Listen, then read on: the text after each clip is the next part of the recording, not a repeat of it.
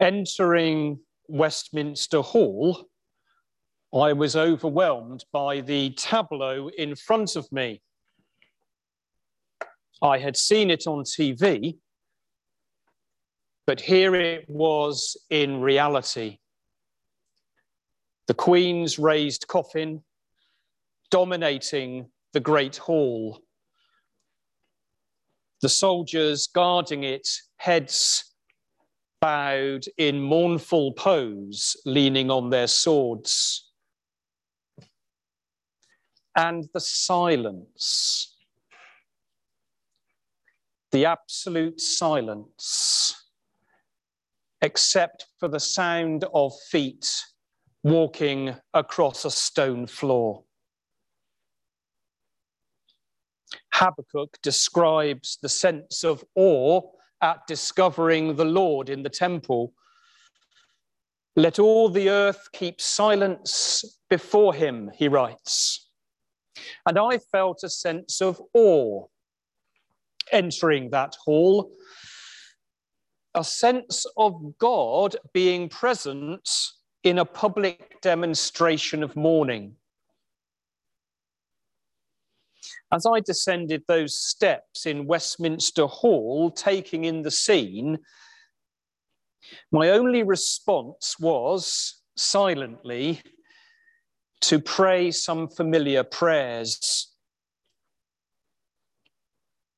Father of all, we pray for those whom we love but see no longer. Grant them your peace.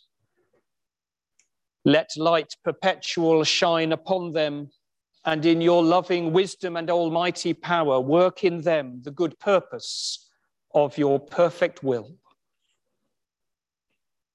And after a few more steps, the Lord's Prayer.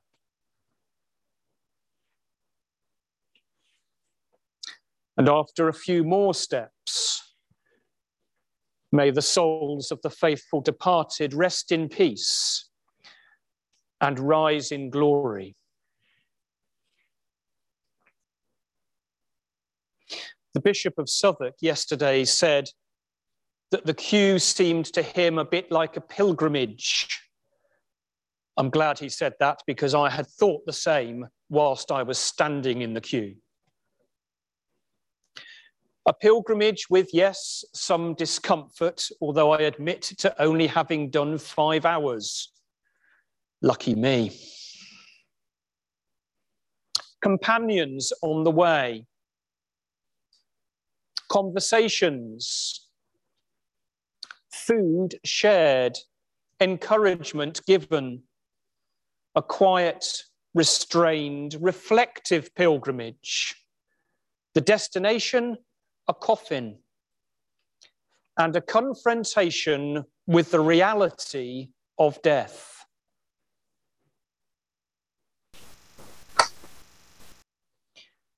The experience was spiritual, awe-inspiring, and prayerful. What do we make of thousands of people queuing for hours to spend a moment in front of a coffin of a woman most of them have never met, but think they might know? I was glad no reporter asked me why I was there. I'm not sure that I knew. A sense of thanksgiving for devoted service thrust upon a woman in early years, quite unexpectedly. A sense of participating in history dating back to another Elizabeth, Henry, Richard, William, and beyond. Wanting to be part of a unique British occasion. Those might have been my answers. I don't really know. For some, their own grief is somehow encapsulated in one representative woman. Their own parent, grandparent, child. I always am aware when I take a funeral that there is more than one person being mourned.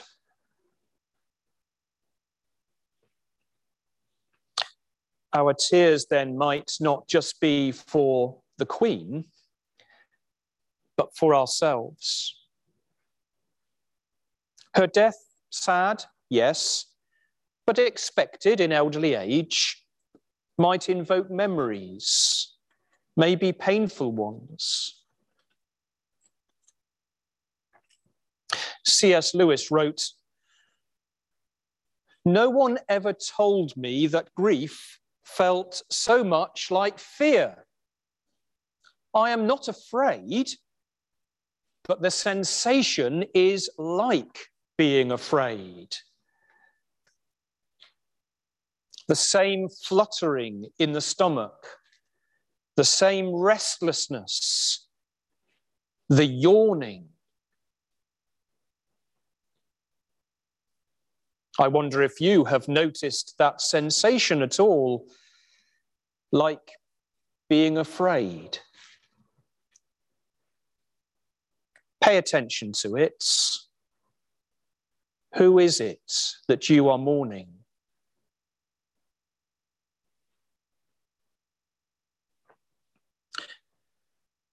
Paul writes, I urge that supplications, prayers, intercessions, and thanksgiving be made for everyone, for kings and all who are in high positions, so that we may lead a quiet and peaceable life in all godliness and dignity.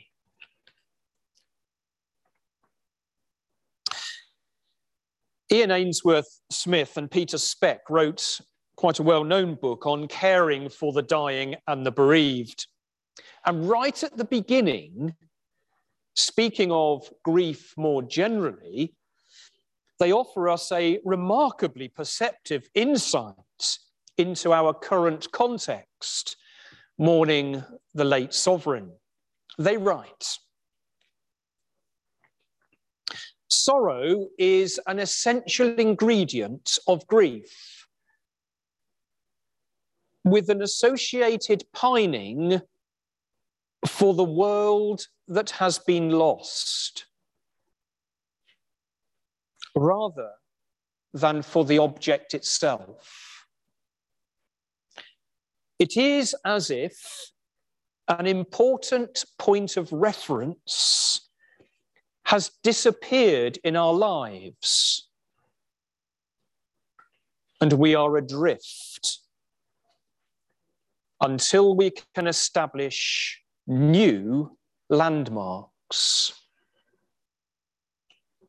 They were writing a long time ago about grief in general.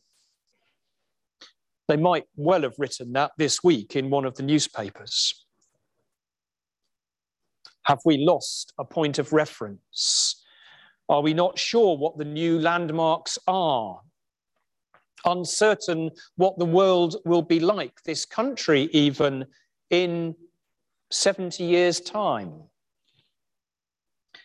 This is a moment of national contemplation, but also personal memory for those we have loved and yet see no longer.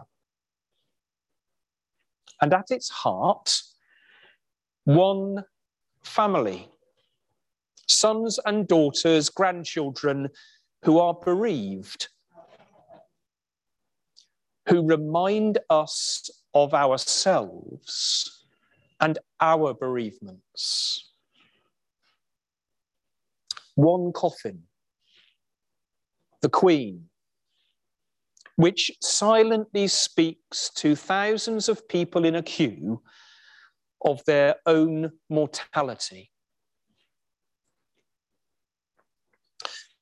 Our Christian story is of Christ, who dies, presenting to us mortality. But for Christ in death, life is redeemed through the love and service of the one who sacrifices for all. In Christ, Love is stronger than death and changes his followers into a people of strength and purpose, a people who will love God and love their neighbor. Resurrection. Christ's death asks us what is of ultimate importance, what is eternal, what is Christian love. For some, the question is, who would we die for? In one man, we are confronted with mortality. Paul writes, "For there is one God. There is also one mediator between God and humankind, Christ Jesus, himself human, who gave himself a ransom for all." The gospel reading today seems, on the surface, to be about the use of money and resources. But I want to suggest to you that it is perhaps about mortality. What has one done with the resources at one's disposal? What account will you give at the end? And it seems to be that the key part of this parable, actually not really part of the parable, but a commentary after it, is this: whoever is faithful in very little is faithful also in much. Whoever is faithful in very little is faithful also in much, in what is eternal. The parable itself is not straightforward. A rich man finds out that his manager or steward has been wasting his property. And it would seem as if this steward has loaned out, on the strength of the property, loans which have never been repaid. He is given his notice. In order to secure his future, the steward calls in the loans. However, he needs friends once he is out of work. So he gives each debtor a discount. Is this so that the debtors are now in the steward's debt? Can he use them once he is out of work? He's been wasteful in the past. Now he is either shrewd or dishonest. The parable invites you to decide. Some say that in offering a discount, the steward is taking off the interest, which might enable him to comply with the biblical laws on what one can earn on money. This is extremely complicated and much disputed amongst Jewish scholars and leaders of the time. Is Jesus in this parable entering into a debate with his fellow scholars and teachers on how to apply this part of the Jewish law, which is somewhat obscure to us? The next problem with this passage is verse 8, the word master. The master, you may recall, commends the dishonest servant, which is slightly odd. Commends him because he acted shrewdly. The problem is the master of the rich man in the story, the parable, or is the master Jesus? And if it's Jesus, why is Jesus commending the dishonest servant? It is a very confusing parable. I don't think the master of the story is Jesus. It seems to me that the parable is kind of ironic, the irony being the steward's dishonesty and then shrewdness is congratulated by his master, the rich man, who by implication is himself rather dishonest. Because Jesus goes on to say, if you have not been faithful with the dishonest wealth, who will entrust you to the true riches? Is it a parable about mortality? Your final account? If you have not loved and cared and served with what you have been entrusted in your life, what will be your reward eternally? So perhaps it is a parable about the ultimate end things and mortality, and how you deal with your life between its birth and its death. Two of my own parables to close. A moving story was told about the Queen this week or actually last Saturday, by Terry Waite. Just after Terry Waite was released from captivity, being held hostage, the Queen contacted him.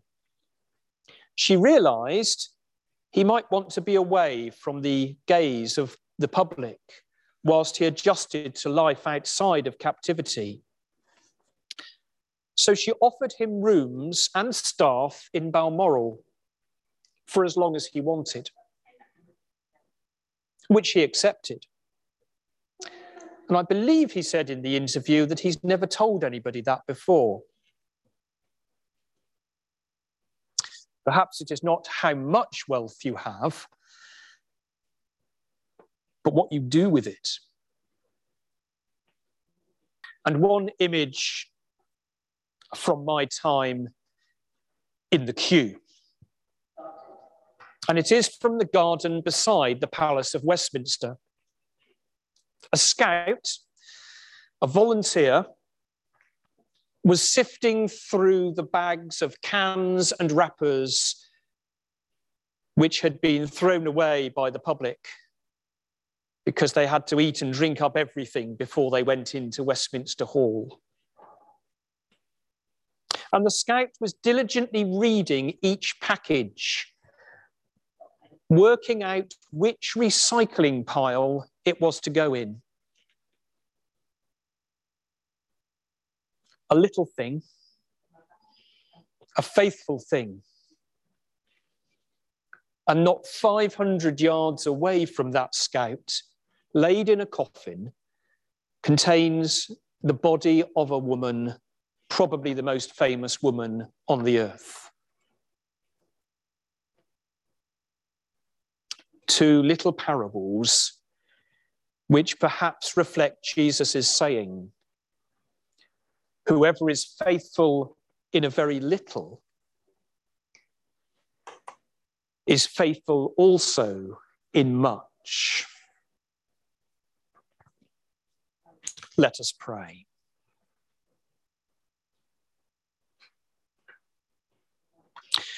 Lord, now lettest thou thy servant depart in peace, according to thy word. For mine eyes have seen thy salvation, which thou hast prepared before the face of all people, to be a light to lighten the Gentiles, and to be the glory of thy people Israel. Amen.